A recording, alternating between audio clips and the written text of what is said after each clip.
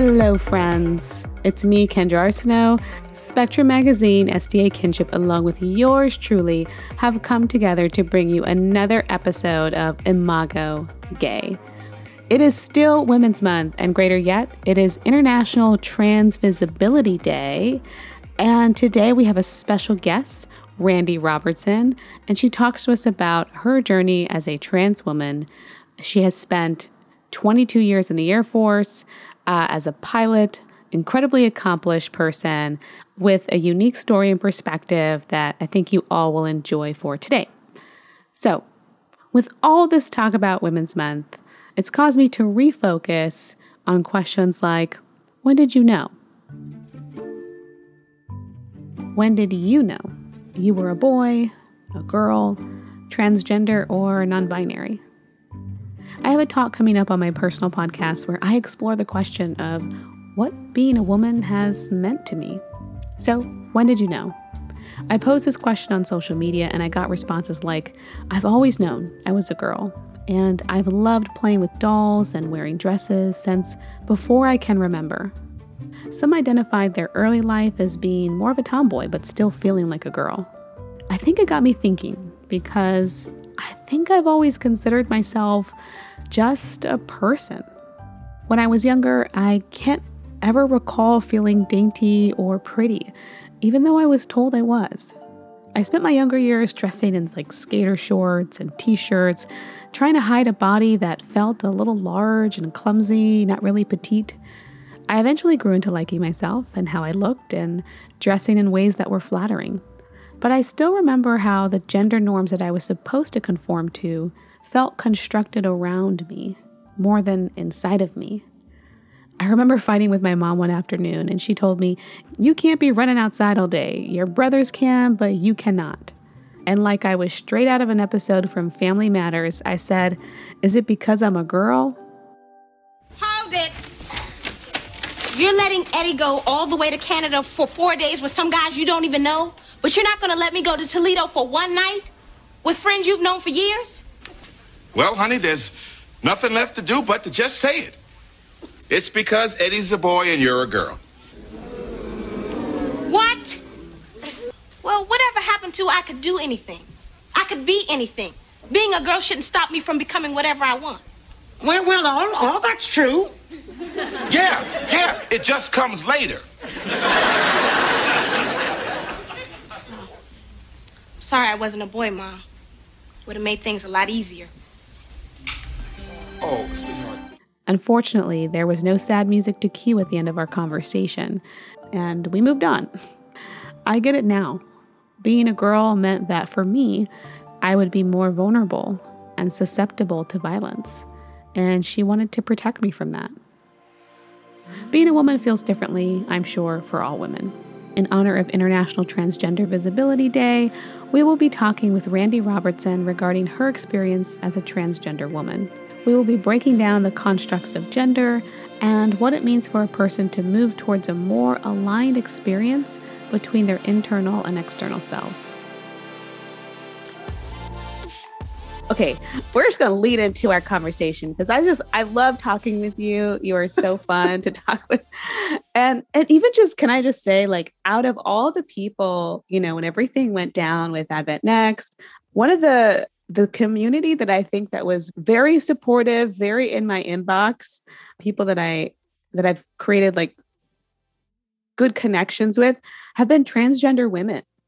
That they have been one of the most supportive people when it comes to like my virtual community, that they have come out of the woodworks. And I am so grateful for the mama bears of the community came out and in support. And I was so blown away by that. Well, I'm not surprised. I don't know how much of your community and online community is in the trans world, but the reality is you can't have been in the community for any length of time and not know, have experienced, have seen the experiences of isolation, loss. And loss may mean loss of job, loss of family, loss of standing. You have experienced it to some degree or another. And so when you see somebody else in that same space, what are you going to do? I mean, you've had to walk this battle of authenticity that is honestly so in the face of so much of the world. If you're an out trans person, even if you're like me, who's largely stealth in real life, day-to-day living, you've still had to walk that walk. And lots of people that have walked that walk within a community that I have a voice, kind of to be a mama bear. I step up. Yeah. Yeah. And I love that. I love that. So one thing that I think, wanting to kind of really understand more of the transgender culture and transgender world, one of the things that I love, one thing I was dying to know, one of the first questions that I asked you was like, so do you actually get mansplained now? Is your experience as a woman objectively different than what it was when you were a man? Oh my goodness. So yeah, but the privilege is an interesting thing, because there is, in our societal construct, there is some female privilege that's there. And if you are a passing trans woman, you are privileged to bits and pieces of that. So the mansplaining thing, I got three. So I've been a professional pilot since 1988 when I joined the Air Force. Wow. I spent 22 years in the United States Air Force as an officer and a pilot, retired from there as a lieutenant colonel for what it's worth. After that, I taught for Andrews University for 4 years, and that's a whole set of story. We could spend a long time on that. Maybe we will. Left there because of my journey in life. We moved to Florida. I have spent the last 6 years teaching. And the last 2.5 years, I have been at JetBlue Airlines, where I'm a pilot and an instructor. So first, thank you for your service. I mean, you spent a long career in the Air Force, so thank you. It was good to me, honestly. It was good to my family. So good. So you have had this robust experience in aviation, professional, pilot, teaching, a ton of experience, an excellent resume. You've been a test pilot at certain times, yep. Right? Yeah, I spent 9 years as a test pilot. So you have extensive knowledge. Mm-hmm. You don't need to be mansplained about probably a lot of things. Definitely not about aviation. Definitely not. Have you experienced a difference in treatment since your transition? Yeah. So I don't say this to brag, but I have a really, really good resume within the space that I work in, and I have a good reputation as well. But my first position after I transitioned, I was with another company, not at JetBlue, and I taught corporate pilots. I'd been there for a little less than a year, and once a month they put me to teach what's called the initial systems class, and so it was a 6-day long course, 8 hours a day for the first 5 days, and then 6 hours on the sixth day, and I taught that class. So it's like teaching a college, a university level class in a week, right? Literally. Super intense. Yeah, really intense. But you look at the industry I'm in, and less than 5% of professional pilots that hold what's called an airline transport license, less than 5% of us are women. So compare that to, say, surgeons, right? They're like 19% of surgeons are women. So it's super male dominated industry, and it's slowly, and it's so painfully slowly changing, but it is changing slowly. So every classroom I'm in, odds are I won't have a woman in the class. These gentlemen would show up traveling in from out of town for, 3 weeks of training. And they would walk in that Monday morning, and I would get responses like, "Oh, with a name like Randy, I thought you were going to be a man." I would get the looks of like, "Oh my God, it's a woman up there."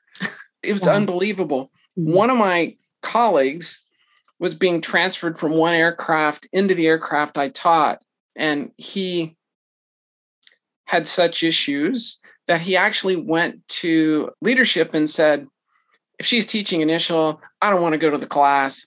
Put me in a different class when somebody else is teaching it. Well, they fortunately, they said to him, go to the class or find a new job. Good on administration for backing you up on that one. So he came into the classroom. He was not happy to be there. Day and a half in, he went back to leadership and said, oh my goodness, it's the best class I've ever been in. Wow. And have you ever had those experiences prior to your transition? Were people doubting your competence? Oh, no, never, never. I walked in, I'm a guy, I'm a pilot. I was an Air Force pilot. Enough said. That was it. You were totally qualified. You're good to go. Woohoo, I can learn lots from you. Right. But as a woman, so it's not in our heads, women, we are getting treated differently. Our competence is questioned because of our gender. It's real. This is one of the interesting experiences that trans women can bring to the broader community of women that says, hey, you know what? There's certain times where we really do need to probably all stand up a little bit more than sometimes maybe we do. I'm glad to have this conversation with you because I think sometimes people are afraid to, like, how do we have these conversations? How do we talk about, get to know other people's experiences without offending anybody? And so when it comes to language, some people are afraid to ask questions like, what are your pronouns? And so do you have any helpful language or some do's and don'ts for people who want to start conversations, but also be considerate? Sure. So the first thing is if someone has a clear presentation, right? If somebody shows up in your midst and they're clearly presenting as a specific gender, then don't use the pronoun that doesn't fit. Right. Even if you're like, I know that person is transgender, right? And worst case scenario, if you're not sure, get the person's name and use their name. The name is always safe. And so you can ask the person, what's your name? Bob or Sally or whatever it is. Use that until you at least get to know them well enough to where it's not like this invasive question of, well, who are you? What are you? I mean, who wants to be asked, what are you? Oh my gosh. 5 minutes in. No, no, thank you. And it's amazing how many trans people pass through spaces and people don't even know that we have passed through that space. The idea of a man in a dress or whatever else is, I'm not going to say it's the exception, but it's not as common as you think. And that person who is, shall we say, the quote, man in a dress, the transgender person who is really early on in their journey, give them lots of room to not look terribly great, and support them. I'm not saying tell them that they look awesome every time, but be supportive and support them in the journey that they're on. Cis women didn't grow up and magically, when they turn whatever age it was, know how to dress and know how to put on makeup and know how to do their hair. And the reality is some of us are better at it than others. And it'll be that way until we die. Right. I'm still learning to do my makeup. So,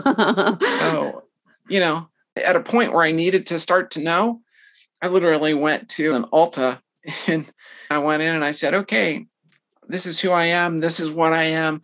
I need help. And what did they say? What was their response? Oh, it was awesome. So It's funny.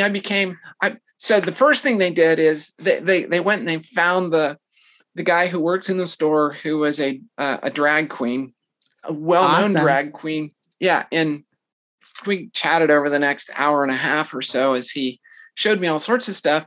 He said, I don't do it all that much anymore, but I help a bunch of the younger ones now. She was like, so what's your purpose? And I said, this is what I am. I want to look natural and normal and pass through spaces. And he spent a huge amount of time. And so many of the gals in the store, the clerks came by and they were all like super, super supportive. he did half of my face, and I'm like, I can't walk out of the store with half a face. Right. But he was showing me how to do stuff, right? Mm. So then we did the rest of my face. But that's really how I learned. And I go from having to go from, as an adult, from nothing to being able to look professional almost overnight. It's a little bit of a challenge. Yeah. I think this is so important because even as a part of the LGBT community, there's different parts of the community that I'm more in touch with than others, right? And so, to think we're all this monolith, it's not true. And I'm learning so much through this journey, and even by doing this podcast, it's putting me in touch with so much that I'm learning and gaining so much experience from. And I hope our audience listeners do too. And I was thinking, maybe you can talk to us a little bit about your story, that somebody listening can hear the voice of what you've been through and hopefully relate to those that might be in their life. Yeah. So my father was a teacher and administrator at Southern for over 3 decades. My mother was an educator. So I grew up in a home, 3 siblings, an older brother, a sister, and then a younger sister. And I grew up in a community that I look back with very fond memories. But there's baggage from that as well. So I grew up in this loving home with engaged and wonderful parents, with good siblings. And so by the age of somewhere between, and I can't put a dead peg on it, somewhere between 6 and 9 years old, I had clearly gotten to the point where I sufficiently understood myself to know that I was what we would now call transgender. How did you view it at the time? Like, was transgender language that you accessed, or how did you internalize that knowledge? Well, let's get real. Okay, let's go back. I live in Collegedale, Tennessee. This is the late 60s, early 70s. Okay. This language is not running around the community. Transgender wasn't even a term that was in use at that point. Transsexual would have been the proper term. God. And so I had this understanding, but I also came to this understanding that within our community construct, that innate sense that kids get, that this would not be good for others to know. And I headed into the closet and stayed there for a long time. And the reasons changed over time. There just wasn't a lot of literature at that point in time. By the time I am in middle school, I have a very clear understanding of who I am, but I also have come to understand that within our community, gay is bad. And I had no other real viable thing to measure against. So if gay was bad, what I was had to be worse somehow in the logic of things. So I was cross-dressing in secret, and with 2 sisters, one older and one younger, I had lots of resources. And that's awesome. I have since apologized profusely to my 2 sisters, and they have forgiven me. I get to college. I'm doing what I'm supposed to be. I'm trying to be a good guy. I pursue something that I enjoy in terms of career, aviation. I meet the love of my life there at Andrews, and we married the day I graduated. Wow. That afternoon, that evening. Wow, what a busy day. Oh, it was hideously long. And every time it was like, well, if I do this, this will fix it. If I get married, that'll fix it. It didn't. But I loved her, and I still do. And so I kept hiding. I kept staying in the closet. We navigated ourselves through life. We eventually ended up in the Air Force after fits. I figured, well, okay, every one of these is going to fix, it's going to work, it's going to work. None of them did, right? I should have started to figure it out a little bit sooner, but I didn't. So all of these kind of career moves and transitions, were you trying to fight against making the transition into womanhood?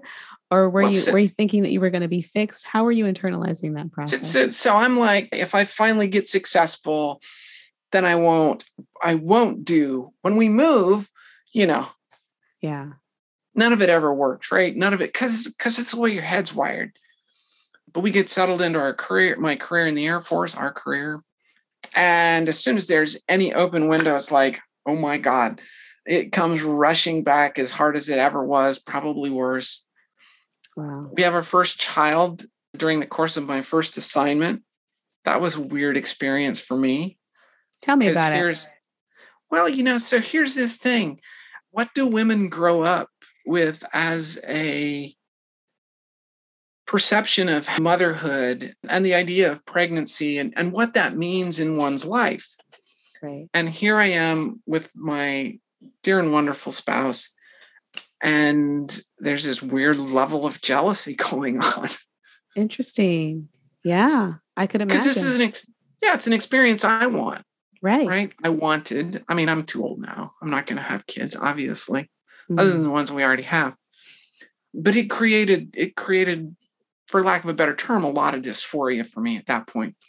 Had our first child. That didn't fix anything.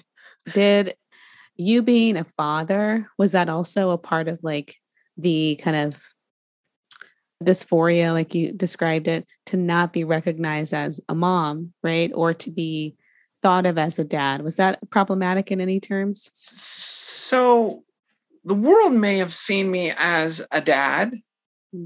My kids probably, I'm pretty well convinced, saw me as a dad, certainly early in life. And to an extent, they still do, because it's a legitimate title that I get a hold.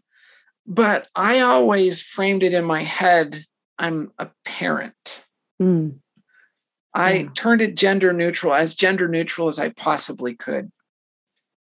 Right. So, granted, given my career path, we had a fairly typical set of roles between my spouse and myself when we were raising our kids, particularly when they were young through school age.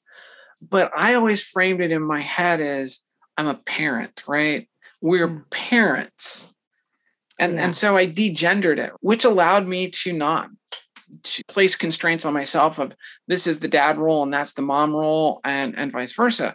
Right. And so whatever worked for us is the roles that I would pick up my fair share, or at least I certainly did my best to, and those kinds of things. I think I did an okay job. I think that's all we can ever aspire to. Yeah. And it's along in this time after our daughter comes along. I'm in my very early 30s, and I've been struggling with God. Why? I've been praying about this for, at that point, well over 10 years. But it's in this window around when our children are born that I start to finally come to resolution with God. And I'm going, okay, this is just who I am. I start to be able to resolve with God that God said in Scripture, I knew you basically before you were in your mother's womb. I knitted you together. If I grasp and hold on to that, I am who God made me to be. Yeah. Other people may not agree with that, but that's the truth of it. God knows my innermost being. And when I finally resolved that I'm good with God and God's good with me, now I'm in a really difficult spot. I've acknowledged to myself that, yes, indeed, I'm a transgender person. I'm married to an amazing woman. We have 2 beautiful children, and we're raising a third, a nephew. My career is going well. It provides a good income. We need stability to raise our children the way we want to. Right. And I have hard choices, because if I come out at that point in time, my career comes to a screeching halt. Financial stability is totally turned on its head. Even at that point, our society was way, way, way, way further back than it is today. And it has a long, long ways to go, but it was way more hostile even then. And so I made a conscious choice, a very conscious and explicit choice, to remain closeted and deeply closeted and figure out how I could manage through space and time to at least get to my military retirement. Got you. Now, were you still in the military at the time that you came to this kind of? Oh, yeah. Okay. Yeah, I was probably a little over halfway through my career when I finally, maybe about halfway through my career, when I resolved it in myself, right? When I was like, okay, this is who I am. This is what it is. But I've got to figure out how to navigate from here to the end of a career, because that creates financial stability, long-term financial stability for my family, regardless of the outcomes long-term for my spouse and I. That, can I just say, that takes an incredible amount of sacrifice. I certainly don't think I could have done that, right? To have put that off for 10 years. And I think that just shows the caliber of human being that you are. I mean, it must have been a painful 10 years to retirement, because you were halfway through. You probably had another 10 years to go. Yeah, round numbers, 10, 12, something like that. So, I'll be honest that to navigate the space, I've always been faithful to my spouse. So I'll start with that. But I would be at home by myself, working on a project, doing a research thing for a graduate program, and my spouse would be gone with the children. And that would be a week or, whatever. And so I was home, and it gave me space to be as authentic as I could be at the time. It was, at one hand, frightening, because you live in a neighborhood and you don't want the neighbors to know, because you have neighbors that are literally squadron mates and so on and so forth. Yeah. And so, I would be working on graduate program stuff in my study. But I had a change of clothes so I could put on, if I had to go to the front door, right? Oh, wow. Okay. So I could do a quick change. I could do the Wonder Woman thing. And it sounds like you're having to live with an incredible amount of vigilance, incredible amount of awareness and defensiveness even. I'm sure that caused a lot of stress and took a toll on your, did it take a toll on your mental health at all? I am blessed with a positive outlook by nature. Good. Blessed with kind of the cup is half full type of a view of the world and life. Mm-hmm. And sure, it took a toll. Did it ever put me in a corner where I felt like I couldn't manage or anything else? No, and I was fortunate, and I actually knew that was the case at the time.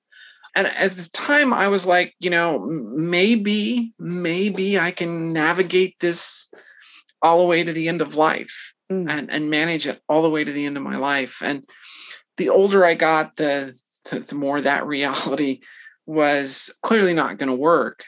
And certainly by the time I got my last assignment in the military, I was to the point where I knew things were going to have to change. How much they were going to have to change for me, I wasn't absolutely certain, but I knew they were going to have to change.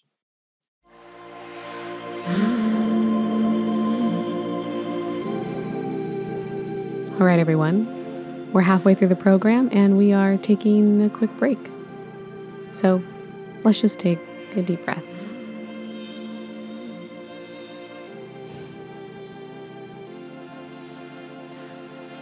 Okay, let's get back into it.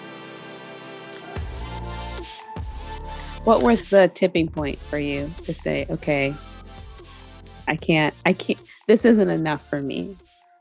Well, so it's not a tipping point. It's a fading line. My spouse found out in the course of our last military move to our last assignment, and she discovered my stash of clothes and accessories and makeup and questioned me.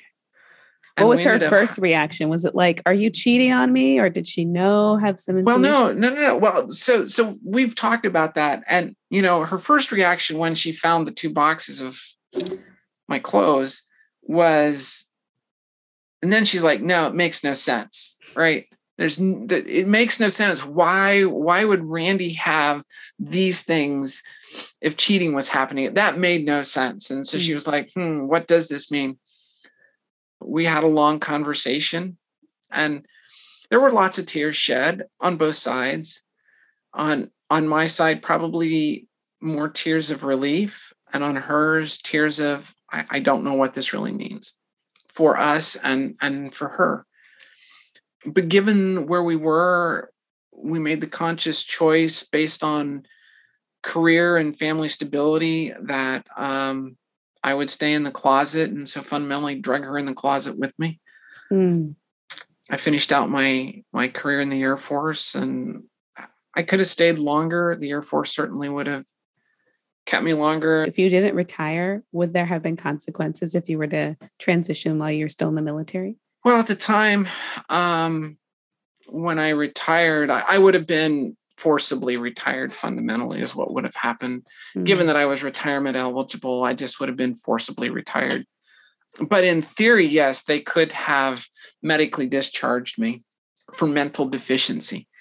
I mean, I retired before the end of Don't Ask, Don't Tell. Within a year of my retiring, Don't Ask, Don't Tell, which actually only applies to LGB, not T, came into full fruition and administratively started to execute within the branches of service. So weirdly, transgender has never, unlike Don't Ask, Don't Tell, transgender service has never lived in a legislative prohibition. It's always been within, as long as it's been prohibited, has been within the administrative framework of mental health.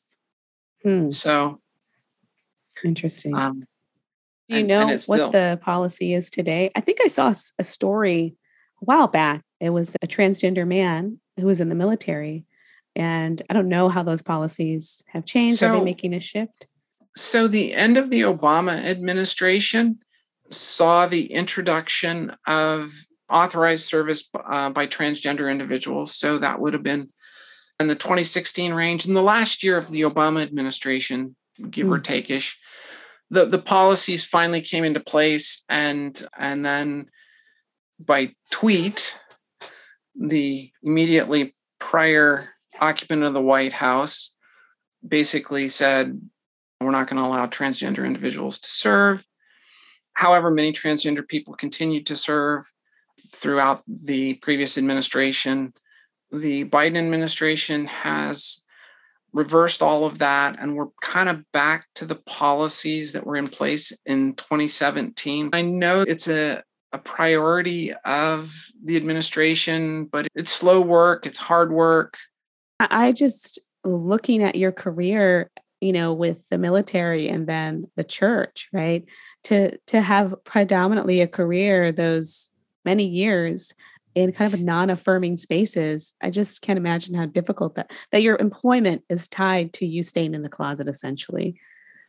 It's do what you have to survive and provide for the people that I made a commitment to the most important person in my life. Yeah. And that commitment didn't go away just because I'm a transgender person. And even if she had chosen a path that had said, we can't stay together, I still would have ensured that she was provided for.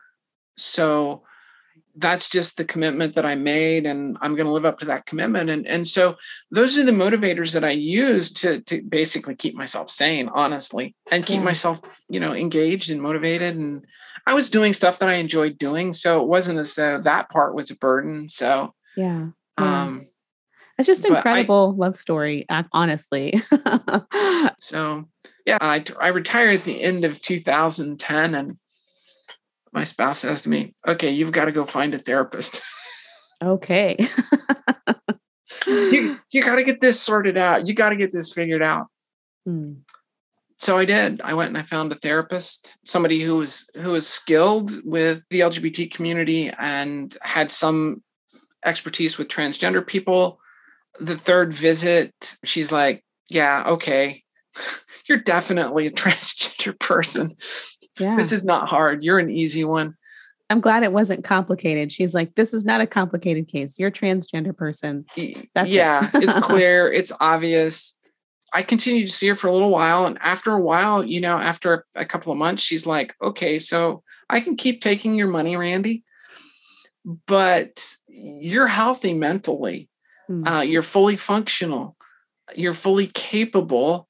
And you're at a point where you've got to make some decisions as to what you need to do to continue to move forward with life.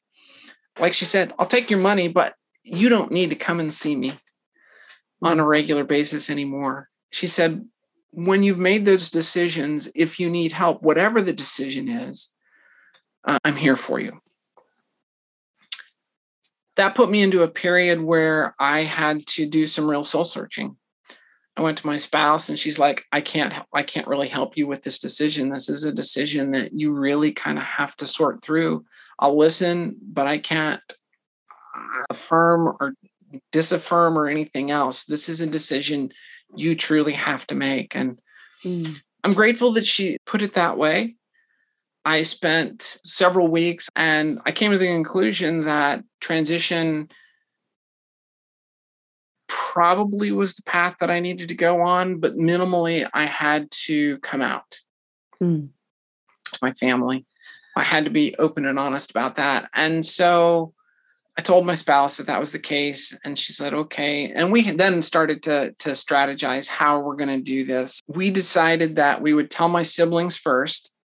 So my brother and my two sisters first, because we wanted to create a network so that our children had people that they loved and trusted that they could go and talk to. We went over to their house before dinner and sat in their living room, and I spilled my soul, so to speak. And they're like, okay, well, we still love you. Let's go eat. That's a fantastic response, by the way. But, that's just thinking back. I mean, it's still hard.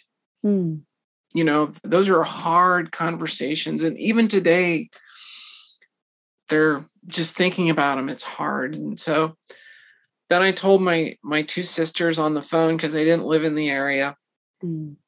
My two sisters and my siblings are like, okay, so yeah, you got to tell mom and dad, but hold off. And I respected that. They had some conversations, which I have no earthly idea what they said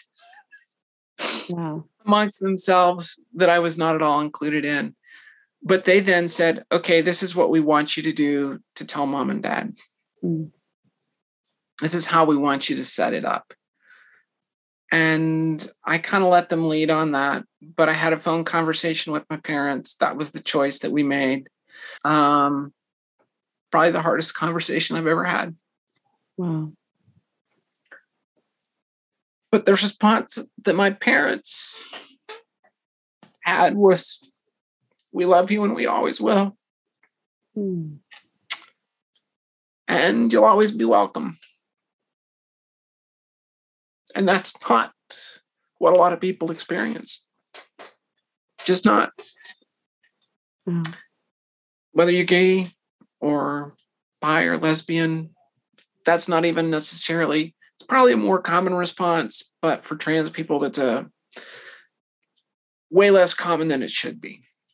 I hadn't gotten a job after I'd retired. I had been seeking a position. I had put out more applications. Complicated time politically in the United States. And the jobs that I figured I was going to be able to go and get weren't being funded. I got a call and they offered me an associate professor seat at the Department of Aviation. Wow. Having no job and needing a job, I accepted the position. Yeah. Yeah. And so here, within the previous 3 months, I had come out to my whole family. And now I'm taking a position at a Seventh-day Adventist university. Oh, wow. And the irony was not lost on myself or my spouse. Wow. We agreed to 4 to 6 years at Andrews. And some of that had to do with the age of our kids and getting them through school. 4 at the short end, to be fair to the university. and 6 would have gotten our youngest all the way through a bachelor's degree, if that's what he chose to do.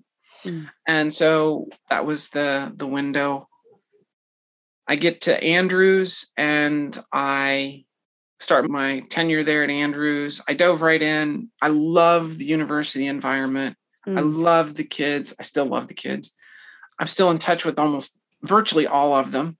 So I guess I'm kind of curious about, you're at Andrews, you're teaching. It sounds to me like you've kind of planned when you were finally going to transition. And that was after you spent 4 to 6 years teaching, and then you gave yourself the permission to do that, or how did that go? Well, my plan kind of got sidetracked. It wasn't like I was like, ooh, yeah, let me go spend 4 to 6 more years in the closet, right? In the closet, yeah. But gender dysphoria is a powerful, it's powerful. And the longer I put it off, the more problematic dysphoria became. And so I would go down to the lake for 2 weeks at a time to work. And it was several hour drive there. And so I would go down, I'd stay in the house, I would work. And for 10 days, 2 weeks, I was me. Yeah. And every time I would come back, I would have to change. So I would stop at a park just before I got home. Oh, wow. and change in the car into my male persona. Wow. And every time I did it, it got harder. I bet. And that was where I came to the epiphany that I was going to have to, in order to really continue to live life. And so by my second year teaching there, the dysphoria was becoming almost debilitating. So I went and I saw an endocrinologist and started HRT. Congratulations. That's a big step. Yeah, it's huge. And my body likes estrogen. I'd done all the reading, right? Many trans women will write that one of the best things about HRT is what it does for your head. It does fun stuff to your body. I like what it's done. I'm not arguing with that. But what it does to your head, and I'm like, it can't be that great, right? At the end of the first week, I'm like, oh my goodness, this is amazing. Really? What was that like? Now I'm curious. I'm going to admit to something that I don't admit a lot. During my second year there at Andrews, I'd gotten to the point where my teaching load was very heavy. And I was teaching all new classes that year. And I was literally barely keeping my head above the water. In other words, I was preparing the morning of a class to present that class later in that day. I wasn't getting papers graded as quickly as I should have, honestly. I would come to a weekend and on Sunday I would be like, okay, I have these things I've got to get done.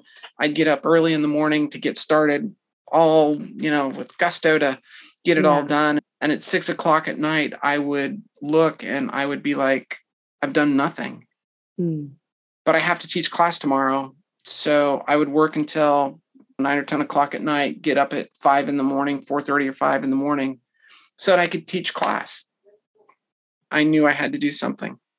HRT was what that was. And so the end of that first week, I'm like, holy cow, I haven't been this productive and I can't remember how long. Oh, wow. So it really helped improve your productivity. Oh, yeah. I mean, the noise, and I've always used this expression, the noise in my head was just going away. The noise that prevented me from getting the things done that I needed to was just going away.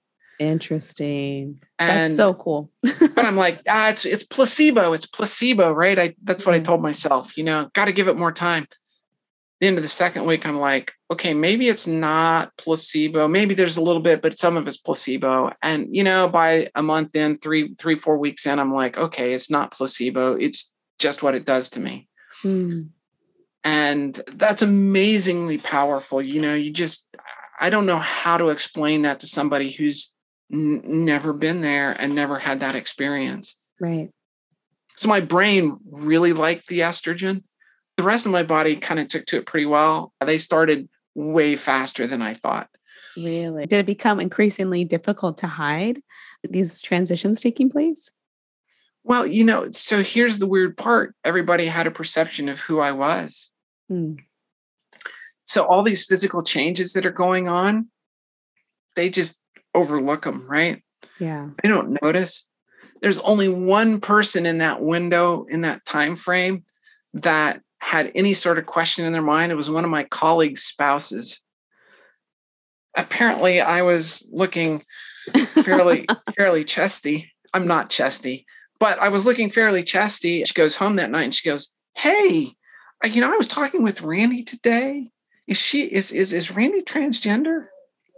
And everyone's he was like, "No, nah, not a chance." And she's like, "Well, looks to me like." Yeah. So it got harder and harder to hide.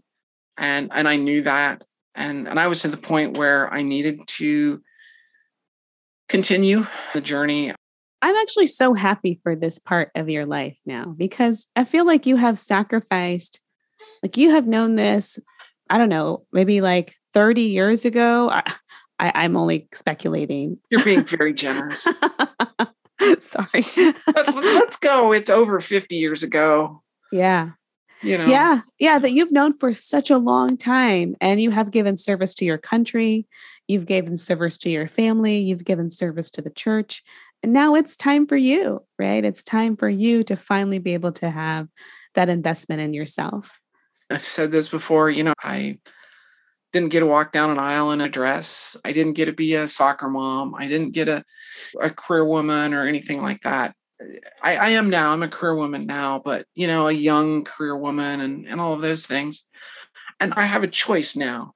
I can either bemoan the fact that I didn't get those experiences and opportunities, or I can accept what I have been blessed with and what I've been given.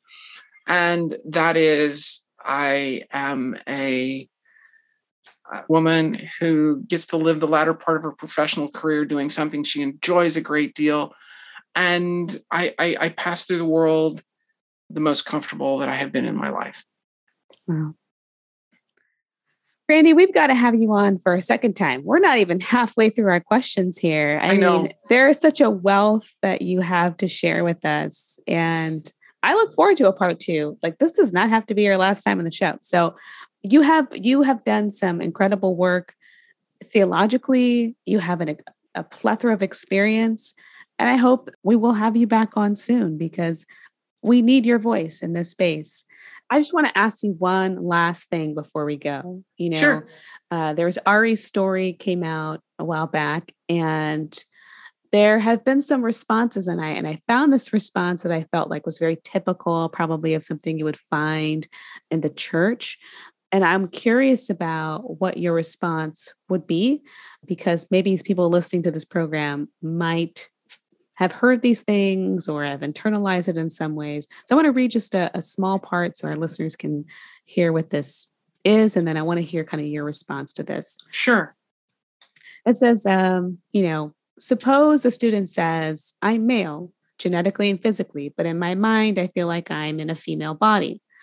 My male body has felt alien to me, and I'm only comfortable when I make myself look as female as possibly as I can." If a student makes a statement to that effect, what is the university's interest in highly monitoring their clothes? Said in another way, I think bodily dysphoria is real. It seems to be some form of mental illness or disorder. I don't see it as something to be celebrated, except as someone's ease of their discomfort. And then he goes on, I'm assuming it's a person of male gender, I don't know. This person goes on to say, they don't think that the transgender is a misnomer. The pronouns are courtesies, not verities. That they make a lot of these statements that I think people are trying to say, that the dysphoria that you feel is not necessarily grounded in reality. And what would you have to say to these types of statements and people who hear those types of statements? So briefly, because this is hours worth of topic. Sure. Right? Briefly, the fact that transgender people exist is a scientific reality. We don't know the exact whys and the exact hows and the interactions that are there. It is a scientific reality. We're not mentally ill. We're not crazy. This idea that I was born with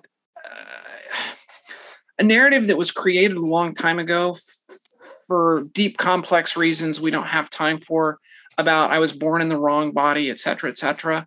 Honestly, I was born in the body I was born in, right, wrong, or otherwise. I have some things about my body that as I was born probably didn't match what was in my brain, how my brain was arranged. That doesn't mean that it's a mental illness. It just means that my head and certain parts of my body don't match real well. And so for this, well, you know, if all you're going to do is offer me courtesy, I'll take your courtesy, but that's pretty thin. Take the time to get to know the science that's there. Every geneticist, human developmentalist who is worth their salt will tell you that it's somewhere in the genetic, epigenetic, or human developmental process in utero causes people to be transgender. And it just is what it is. We're not a big part of the population. I get that. You know, realistically, the numbers are somewhere around 1% of the population. And that statistically works with the science, by the way. So people who see the world as binary when it comes to, quote, gender or sex, just are ignoring a huge wealth of science that now exists that tells us that sex or / gender is continuum, not binary. And when you wrap your head around the idea of continuum opens that door to the complexity of the human race. And that continuum is necessary, that we're all different. If we didn't have these continuums, we'd all be the same cookie cutter, same color, same hair, same eyes, same shaped face, same voices, all of that stuff. I'm of the opinion that the creator of the universe, one of the creator's greatest loves is variety. I believe that. All we have to do is look at creation, the animals, the plants, the mountains, the hills, the valleys, deserts, forests, all of this. All we have to do is look at the world that we live in to realize that the creator created variety. And we're part of that variety. Those of us who are LGBTQ, we're part of that beautiful mosaic, which creates the amazingness that makes each of us individuals, gay, straight, cis, trans, whatever. Whatever indeed. Imago Gay is a podcast where we explore queer questions and a colorful God. In addition to curious conversations, I just want to say thank you to everyone who has been writing in about the podcast and sharing about their experiences. So I'm going to share some of those experiences on the podcast in the future. So if you'd like to have your story shared, please be sure to write to me at Kendra Arsenault on Instagram or Facebook. You can follow our sponsors today, Spectrum Magazine and SDA Kinship, and be sure to sign up for their newsletters where you will get the latest updates on queer news and happenings. This episode was created and engineered by yours truly and sponsored by Spectrum Magazine and SDA Kinship International.